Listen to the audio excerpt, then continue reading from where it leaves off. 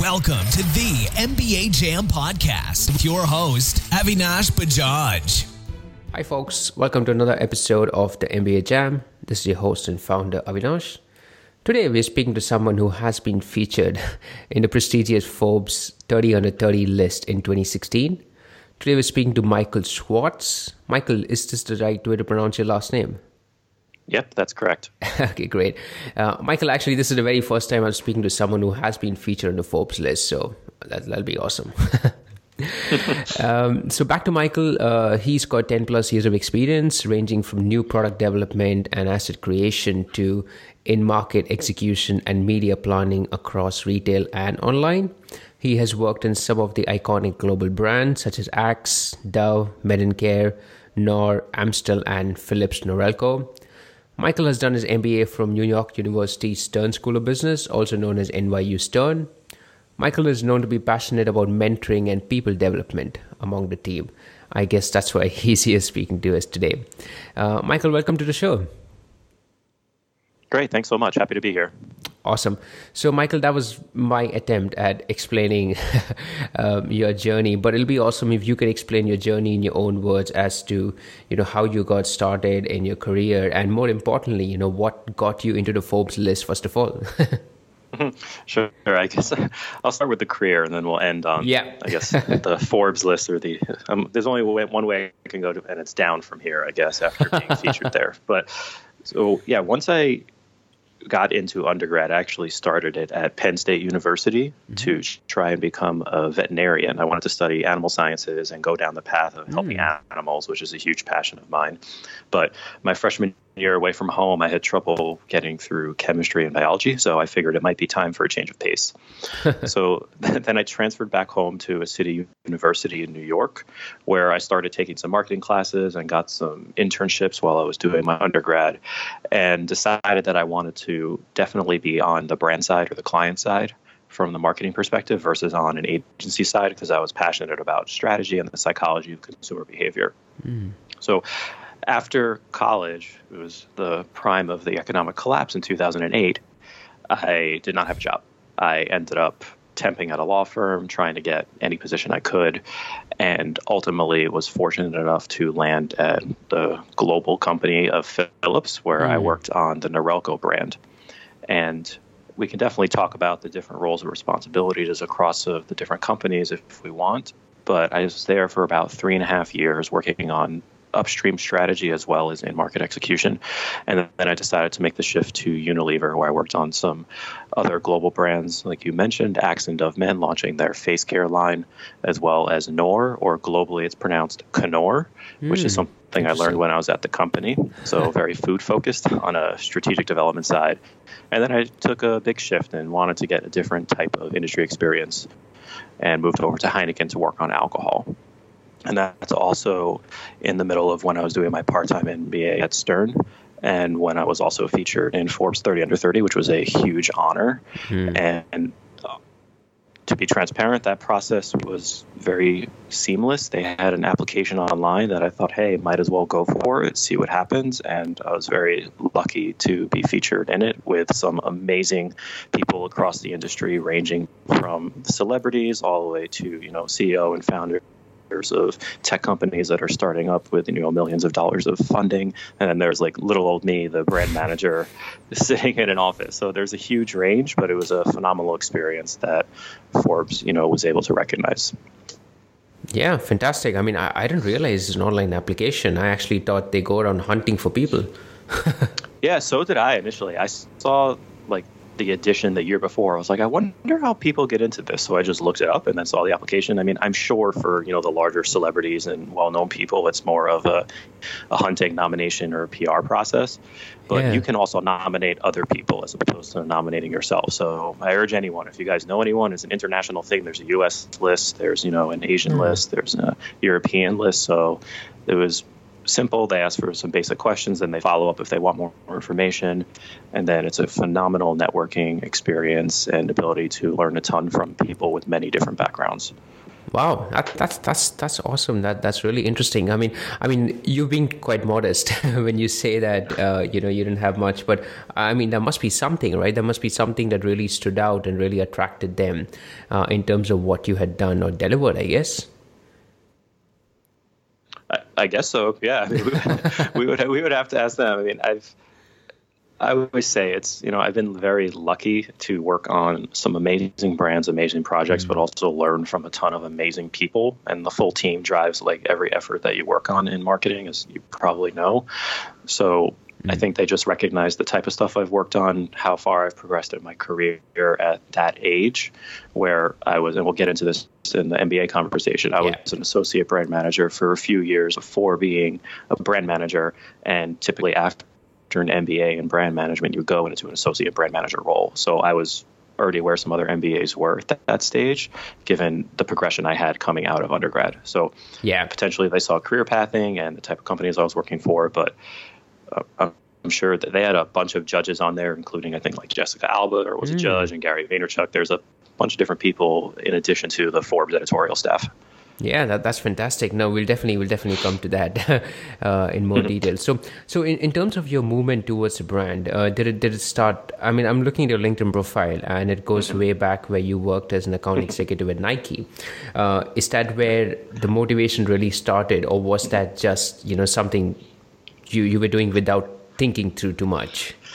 So the Nike conversation is very interesting. So this is not the Nike, like the swoosh, just do it sneaker company. This is a luxury public relations company based in New York City called Nike Communications. Oh, really? I see. So, maybe because I saw among all the consumer brands, I was like, Nike sounds like a perfect fit.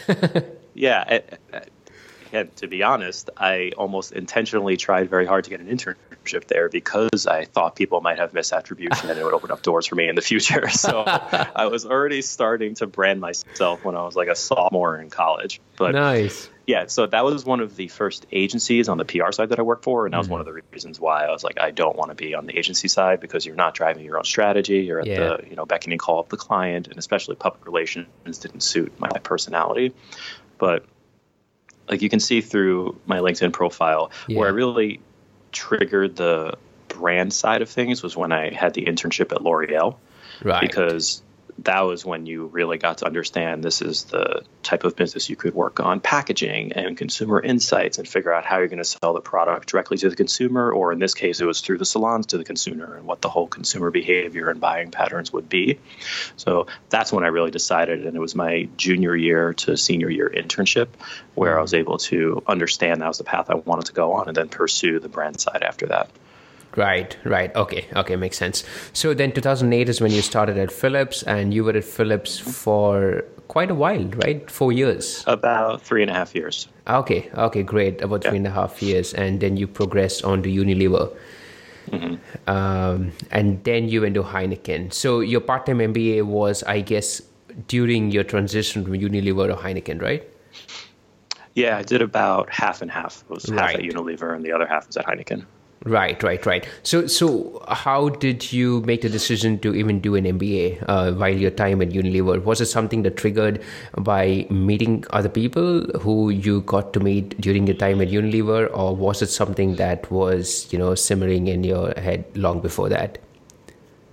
Yeah, it was something that was simmering in my head long before that. It was a very personal decision and checkbox that I knew after undergrad, where I didn't have a real, what I would call, brand name university on the resume. It was a local city university in New York, that I wanted to go part-time because I was already in the brand position that I wanted to pursue from a career perspective. Like I mentioned before, I was an associate brand manager. I wasn't going to go back to school for an MBA full-time and then go back into the same role. It didn't make sense. I didn't want to give up, 2 years of salary and try to get a new job after that. But more importantly, I had also decided early on, I was like, Stern is a phenomenal school in my area in New York City, where I'm able to get a great education and network and have, sort of the brand reputation behind the professors and the network that's there. So it had definitely started simmering prior to when I even joined Unilever. It was a decision I made as soon as I graduated undergrad that I knew at some point I was going to go back part-time. Right. Okay. That makes complete sense. So besides the fact that, it's good for the brand and it's good in terms of leveraging your potential in the future, were there any specific skill sets that you were hoping to gain out of the MBA in terms of, it could be anything, maybe in terms of academics or maybe in terms of networking with other people, or like, was there anything else that was something specific in your mind? Yeah, for me, a lot of the specific things I wanted to focus on, and it was one of my, not minors, but concentrations as well, was really understanding a lot of the soft skills and how to become a better leader and, managerial training, because you can take a few classes on that in communications, or in undergrad, I did industrial organizational psychology. But if you're not in the workforce, you're really not understanding all the different dynamics that are occurring because, you're 20 to 21 years old. So figuring out how to deal with certain situations. They even had classes on how to manage, internal politics and the ways that you can position yourselves to be a better mentor or a better leader. And that's stuff that you can really practice in the classroom as well with, situations or reading business cases. And those are the things that personally stuck with me further, because when you're doing it part-time, a lot of times some of the classes that you're just trying to power through, it's in one year out the other, and you've got to take away a few key things that you want to remember 5 to 10 years from now. So for me, it was really trying to become a better thought leader, because given how quickly things are changing in the marketing landscape, stuff that I learned in the classroom that was relevant then won't be relevant 20 years from now. But hopefully, all the psychological stuff of dealing with people will stick. Correct. Absolutely. Which are the other universities you did consider? I didn't consider any other ones. Okay. I had my heart set on doing the Stern part-time program to the point where I, took the GRE. I applied and I did not get in the first time. And then I reassessed, took the GRE again, studied for another, 4 to 5 months, reapplied, and then I got in. Okay, so you don't need a GMAT. NYU accepts both the GMAT or GRE. Interesting. A lot of U.S. schools are now switching to accepting both. I see. Because the GRE changed their format, I think, probably at this point 5 or 6 years ago. Yeah, interesting. Yeah, I took my GMAT like back in 2009 or 2010. Yeah. Mm-hmm. So I think at that point of time they were a little more strict, but okay, looks like it's changed a bit. That's really interesting. So why just NYU Stern? Is it because of the reputation of the school, or did you like happen to speak to any alumni that affected your decision, or was it a proximity, location? Yeah. Initially, when it first started, like that little, you said simmering of an idea when I was younger, because I had friends who were doing, NYU as undergrads that I knew was a very reputable school. It was also location-based. At the point where I applied, I was living in Connecticut and I was working in New Jersey. And NYU also had a Westchester satellite campus where you could start your classes. And they have the most flexible schedule for part-time students with the most, reputable program in the tri-state area, I would say. I mean, Columbia University has an executive, weekend MBA program, which is you have to get a company sponsorship. You have to agree to, take Fridays off so you can go to these classes and, go through, Saturday to Sunday all day. Where NYU, it's much more flexible, where you're taking classes not only with other part-time students, but other full-time students at New York City campus or Westchester campus, and you could decide whichever classes you want to take. So after I did a lot more research, and they also had informal sessions that you could go to as prospective students to understand what the options were, that really helped drive my decision home further. I see. Fair enough. So how did the expectations of the MBA match with your reality when you actually just walked in the first day or the first week? Yeah. It was interesting because I was at Unilever with a bunch of people who went and got their full-time MBAs. And at that point, they were all encouraging me to go get your full-time MBA, because I was like, well, I don't want to take all this time off. I don't want to give up the salary. They're like, you're paying for your network. And I was like, why can't I just pay part-time for my network? Like, there's people here, like there's a difference. But you hear stories about just like, camaraderie and networking and happy hours and people, just opening up and changing their entire views on life. And I didn't have that level of enlightenment, but it was definitely an experience where I thought NYU did an amazing job embedding the part-time students together, having, core classes and opening up specific part-time clubs or networking opportunities given the challenges of, having a work schedule and personal life as well. Because there were part-time clubs, there were full-time clubs, you could do one or both. And I just thought they did a phenomenal job recruiting people with a good mix of IQ and EQ, and that's what they prided themselves on. Right, that's really interesting.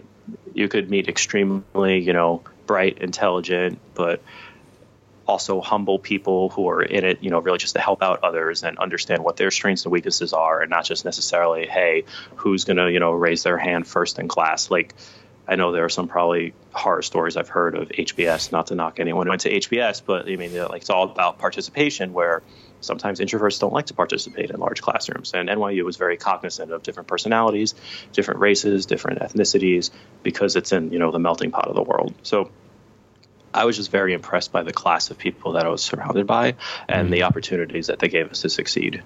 I see. But looking back now, do you think you would have reconsidered knowing what you know now, or are you happy with where you ended up?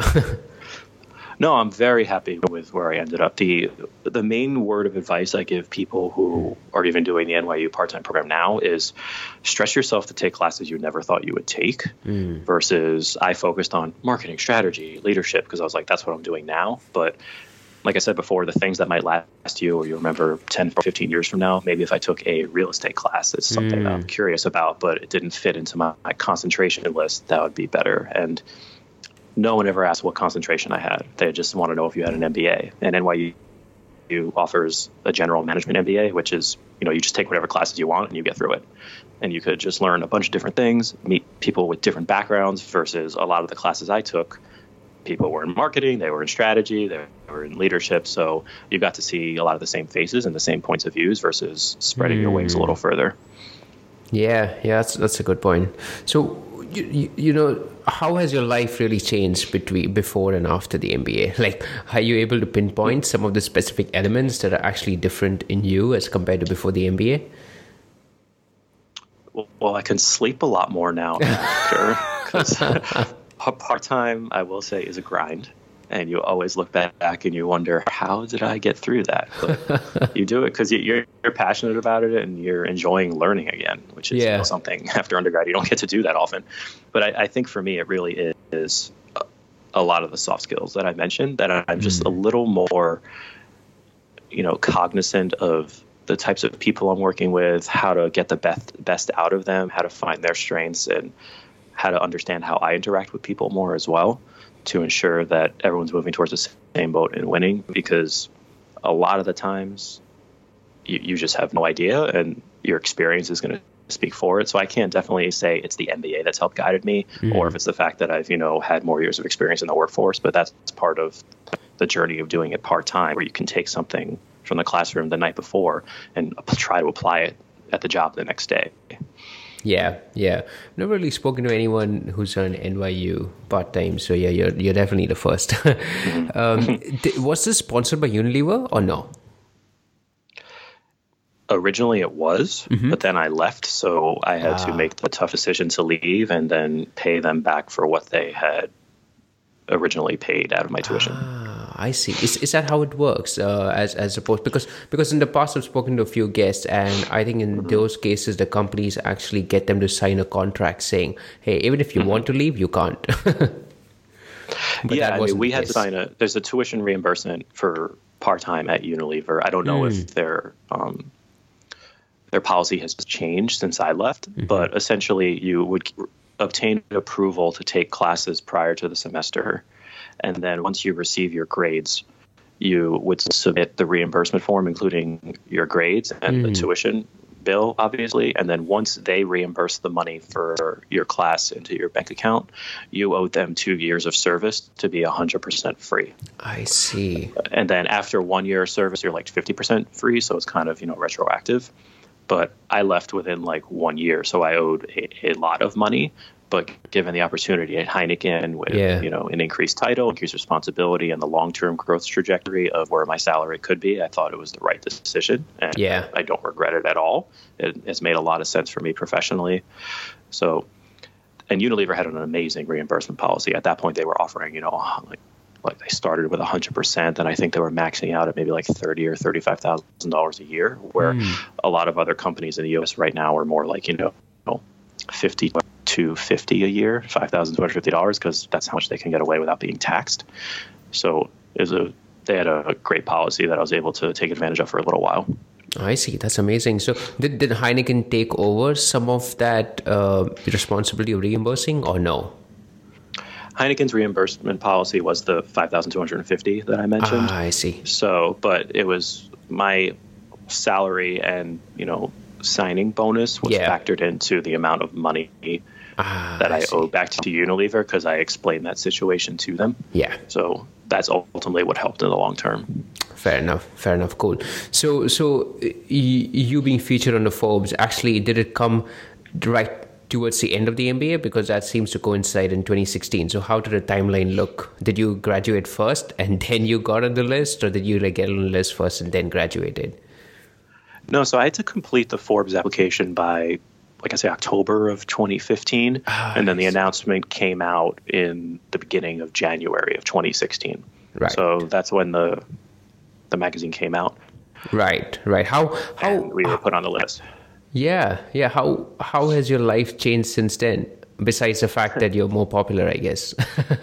I don't think I'm that popular. I mean, definitely people have similar questions to what you've been asking. It's like, how did you get on the list? What has happened? I mean, initially there were, questions on like, has this opened up the door with many recruiters and many companies? I was like, not really. Like, there hasn't been like an increase of people knocking on my door asking for services. I think it just has definitely expanded my network, and you've met some amazing people. Like, they had a congratulatory happy hour in Manhattan for like the local folks, and you go there and you meet people who worked for the IRS, but is now a speechwriter for, Obama at the time. And then there was another woman who was visiting from Nigeria, but was from New Jersey, because she went to Nigeria to open up a school for parents, so they are able to then go teach their children, because there was no education there. And she was like 22 years old. Like, there's just an amazing network of people that you speak to. Yeah, that is just completely humbling, and they're just so young and so bright. So it's just opened up the opportunities for me to talk to people and learn more outside of my comfort zone. And then they also gave you a free pass to go to the Forbes 30 Under 30 Summit, which was in Boston last year. And you see speakers from Richard Branson to Ashton Kutcher, and it's like a 2 or 3 day event with tons of entrepreneurs, and they invite all the 30 under 30s, and other people had to pay like over $1,000 to get tickets to this thing. So just amazing learning experience overall. Wow. So basically it's like a much higher version, a much bigger version of an MBA in that perspective, right? Because it helps you network with so many different people of diverse experiences and backgrounds, as compared to the opportunities you must have gotten during the MBA. Yeah, I think the main difference with the MBA is you are continually having contact and seeing these people and hanging out with them. And when you reach out for questions or feedback, they're probably more inclined to respond, given that they know you on a personal level, or you've grabbed a drink with them in the past. The 30 under 30 folks that I've spoken to are all very helpful and very responsive, but it's more of a professional networking opportunity versus you are making like a lifetime friend, potentially, depending on where you're located. But they have like a Facebook group, like for the people that they invited us to, and then you see comments all the time like, hey, I'm in LA this week, anyone want to grab drinks? Then people are responding to go hang out. So it's definitely an access vehicle for a lot of people, especially those who are in the startup community trying to get funding, where I know it's opened up a lot of doors for different people to try to get their companies on the map. Right. Talking about startup, which is a segue that I was anyway going towards, is you pretty much worked in some of the biggest firms right now. Have you ever considered moving to a smaller company, moving to startup, or maybe even starting something of your own? Is that something that's ever crossed your mind or on your radar? Yeah, it's definitely on my radar, especially from a smaller company standpoint, because of the ability to move quicker and make more strategic gut decisions when a lot of the larger companies are, I would say, not antiquated, but they're very process oriented, and the ability to keep up with consumer behavior and technology is limited because of how fast everything is going. So a lot of the smaller companies and startups, they have their struggles because, you're in the weeds, you're doing everything, but you're able to have a larger impact quicker when the amount of time that some of the, larger manufacturers that I've worked for would take to fix things. There's just so many players involved. It becomes challenging. But in terms of starting my own thing, I don't know if I have that special light in me to get that done. But I never say never, because you have no idea what will happen in the future. But it's not something that I would try in the near term. I'm too risk averse and like stability, and that's part of the reason why I've landed at, I think, some larger companies. Right. So yeah, exactly. So if you ever had the opportunity to move to a startup, like what would be your consideration factors? Like what do you think would prompt you to take that jump, if ever? I mean, from a startup standpoint, it's just understanding where they were in the landscape, what the proposition was, if I truly felt it was unique and positioned to succeed, and to the point where I can add value based on my experience, whether it's, my understanding of retail or just brand positioning or marketing strategies, like how I could help, and also where they are from a funding standpoint and how their backing is, just because, like I said, I'm risk averse. Like for me starting in like a 2-person shop and trying to also figure out, VC and equity and things like that, I'm not sure how helpful I could be at that stage of a startup.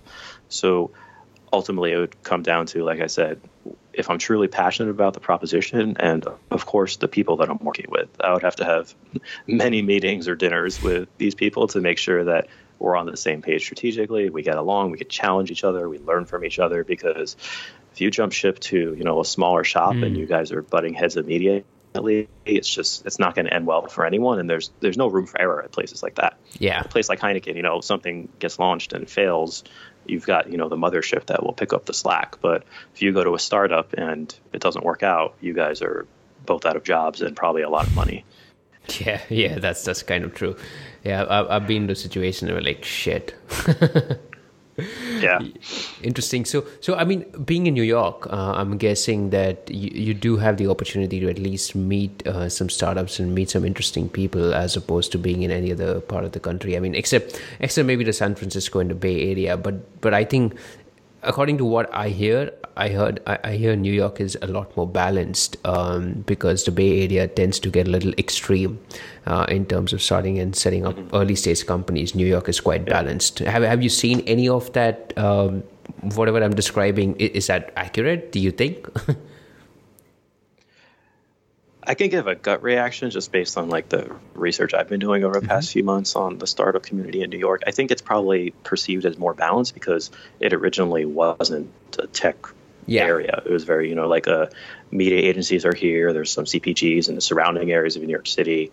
And, there's a lot of banks and finance and accounting firms, when Silicon Valley was always like, it's the Valley, it's the tech area. There's one type of person that works there. They're, engineers or VC startups, where New York, there are more companies starting here and talent is starting to be attracted here, but also the types of companies here are all varied. I mean, one can be a pet delivery service or a pet sitting service. The other one can be like, this is how we're going to develop different stocks so it doesn't allow consumers to be tricked by the larger firms, and it's more private, versus here's like a healthcare delivery service. Like, it's all over the place, and that's just the startup community. And then you factor in all the different agencies and all the clients that I mentioned, they're in the area. So I think it's just so much bigger and spread out from an industry standpoint. Yeah, exactly. Absolutely. Fair enough. So Michael, in terms of, everything that you described so far in your career, if you had to like tell something to a younger self of yourself, what would you say?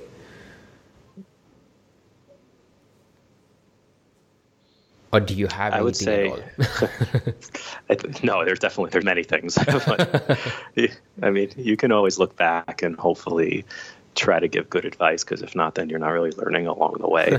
But I think it definitely is to diversify the experiences. I've done that with, I would say, industries by doing, face care and alcohol and food. But since I've had a 10-year career and brand marketing is jack of all trades, master of none, but just trying to keep your eye a little closer to the ball on where consumers are going outside of the company that you work in, because I think this happens in almost every large company. There's the tunnel vision of this is who we are, this is what we do, this is what we know how to do, versus when you are a little bit outside looking and even just looking at your own personal behavior and your own friends' behaviors, you would gain some really interesting insights on where the market is going. And what I mean by that is, if you work in a large company and you weren't talking about e-commerce 6 or 7 years ago, but you and your entire family was shopping on Amazon, there's a miss there. Or if, you're working in entertainment and you're watching Netflix, but all your shows are on subscription on HBO, and there's no HBO Go at that point. Like there's a way to keep your mindset in. Everyone's a consumer, so everyone's a marketer in my mind. Like everyone's always going to have a subjective opinion on creative.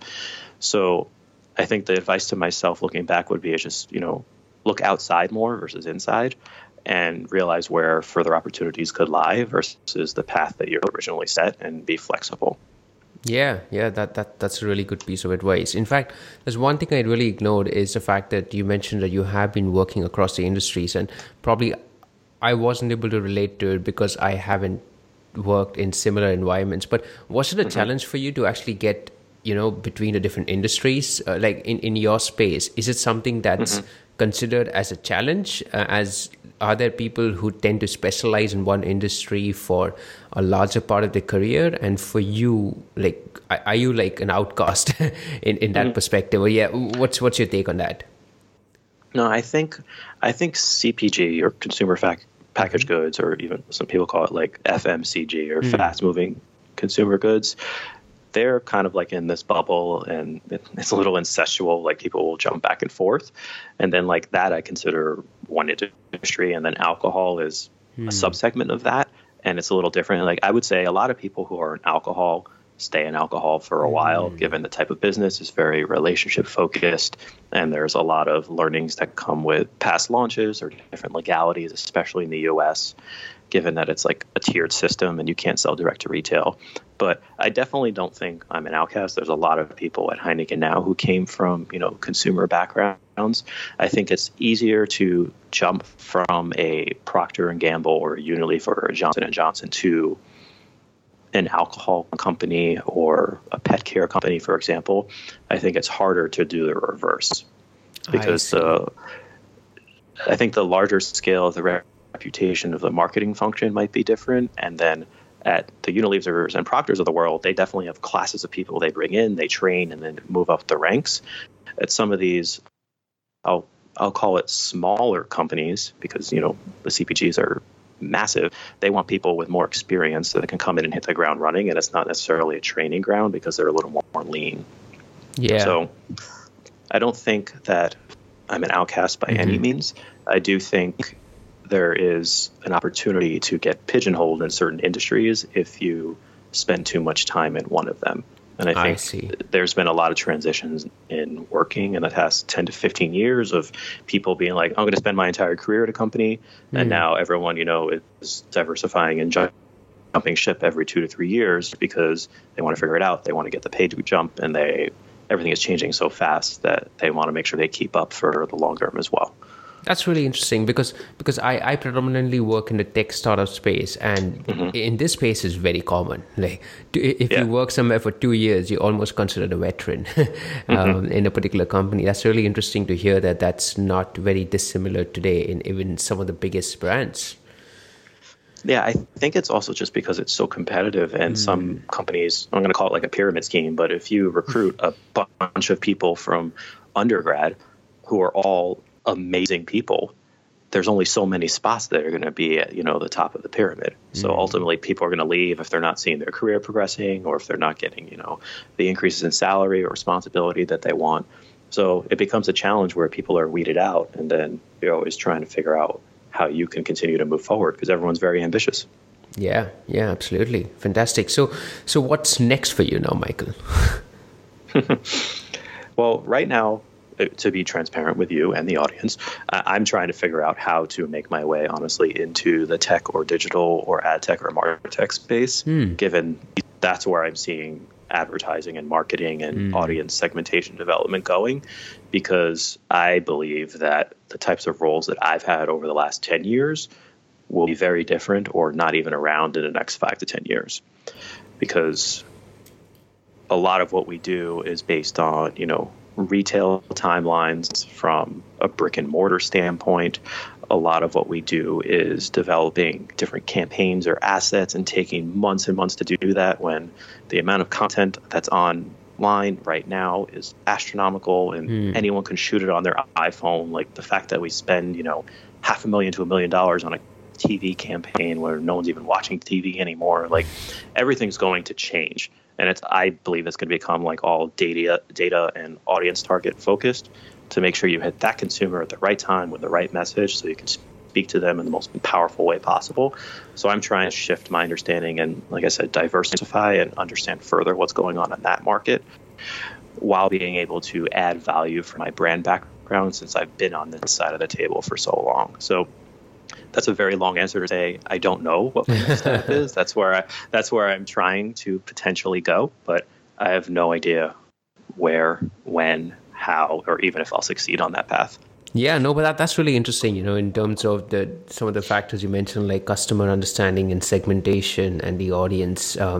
Because I work in growth marketing at the moment, but I was working in tech product management for quite a while.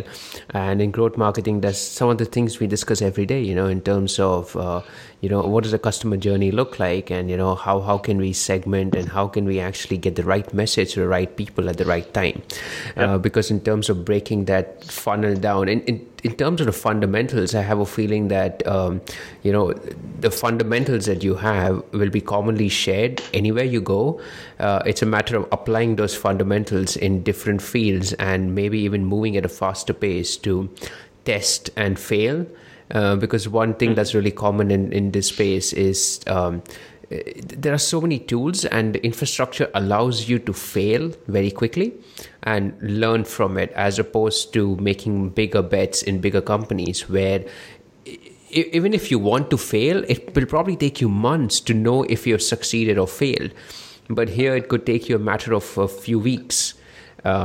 So while you have the same fundamentals, you're able to apply it at a micro level, and also learn and fail at the same time very quickly. So yeah, I don't know where I was going with that, but but basically I'm excited that there are a lot of parallels between the two. Sorry? I said it makes sense with a lot of the conversations I've been having. Yeah, absolutely. Fantastic. Yeah, that's really good to hear. So yeah, good luck. And if at any point of time you think it'll be helpful to, talk outside the purview of this podcast, yeah, I'm more than happy to have a conversation. Yeah, I would love that. Thank you. Fantastic, Michael. So the one question that I do ask everyone I'm going to ask you is, what is the one thing you wish I had asked you? Oh boy. Oh, I know. Because you started the podcast out on like, do I need an MBA? Do I not need an MBA? I think it really depends on what you want to get out of it and what industry you're trying to break into. And the example I always use is when I was at Unilever, they really decreased the amount of MBAs they were recruiting, because they figured out that they could recruit a bunch of undergrads, train them for the way that they want, do the same level of work that the MBAs were doing for half the price. So, and MBAs, I think, are definitely valued, and people gain a lot out of it, but a lot of the companies don't necessarily require it anymore, because real life experience, especially in tech and startup and different corporate environments, are more valuable than potentially some classroom learnings. So I think definitely evaluate what you're trying to get out of it and where you want to go, because a lot of full-time MBAs, definitely the recruiting is amazing. Like, you have companies coming in, they explain everything, the process is set down, but it can also be very stressful to figure out where you're going to land after, a year for an internship and then another year for a job. So I think that's what I would have wanted to hear as well, just understanding, do you really need an MBA for the role that you're in, or where you want to go? Yeah, no, that's fantastic. That's a really great point, because in fact, that's something I mentioned in the show quite a few times is I actually, in the beginning, when I was trying to look for a job in a tech startup, after a lot of failed attempts, I actually took the MBA out of my resume Mm-hmm. Huh. Yeah, I mean, because in the tech space, it's actually the problem is on the other end. They did not want to hire a lot of MBAs because they considered MBAs to be extremely rigid and process oriented. They considered MBAs to be bean counters. Someone who doesn't fit the culture of rapidly fast moving environment. I actually took it out for a few months, and it worked in the beginning to get me a break.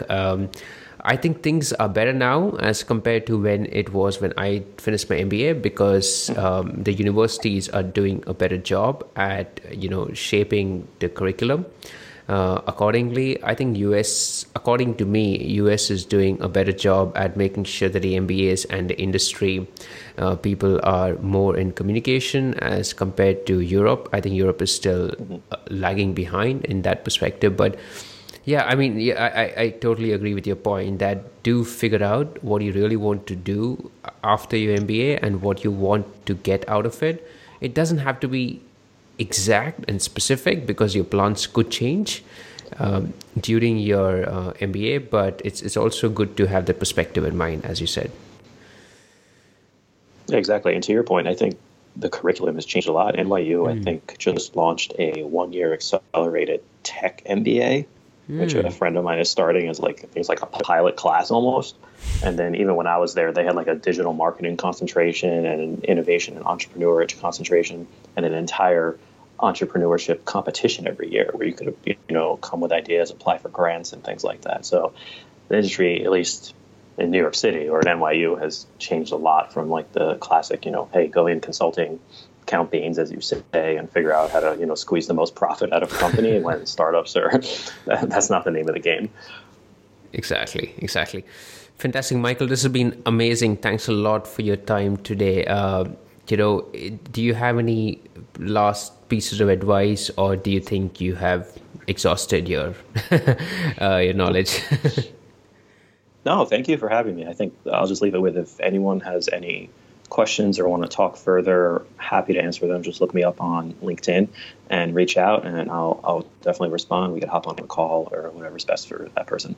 Perfect. Michael, fantastic. Thanks a lot for your time today. Take care. Have a great day. Thanks, you too. Bye. Thank you for listening to the MBA Jam. Now it's time for you to take action. Head over to thembajam.com to listen to more episodes and discover great resources.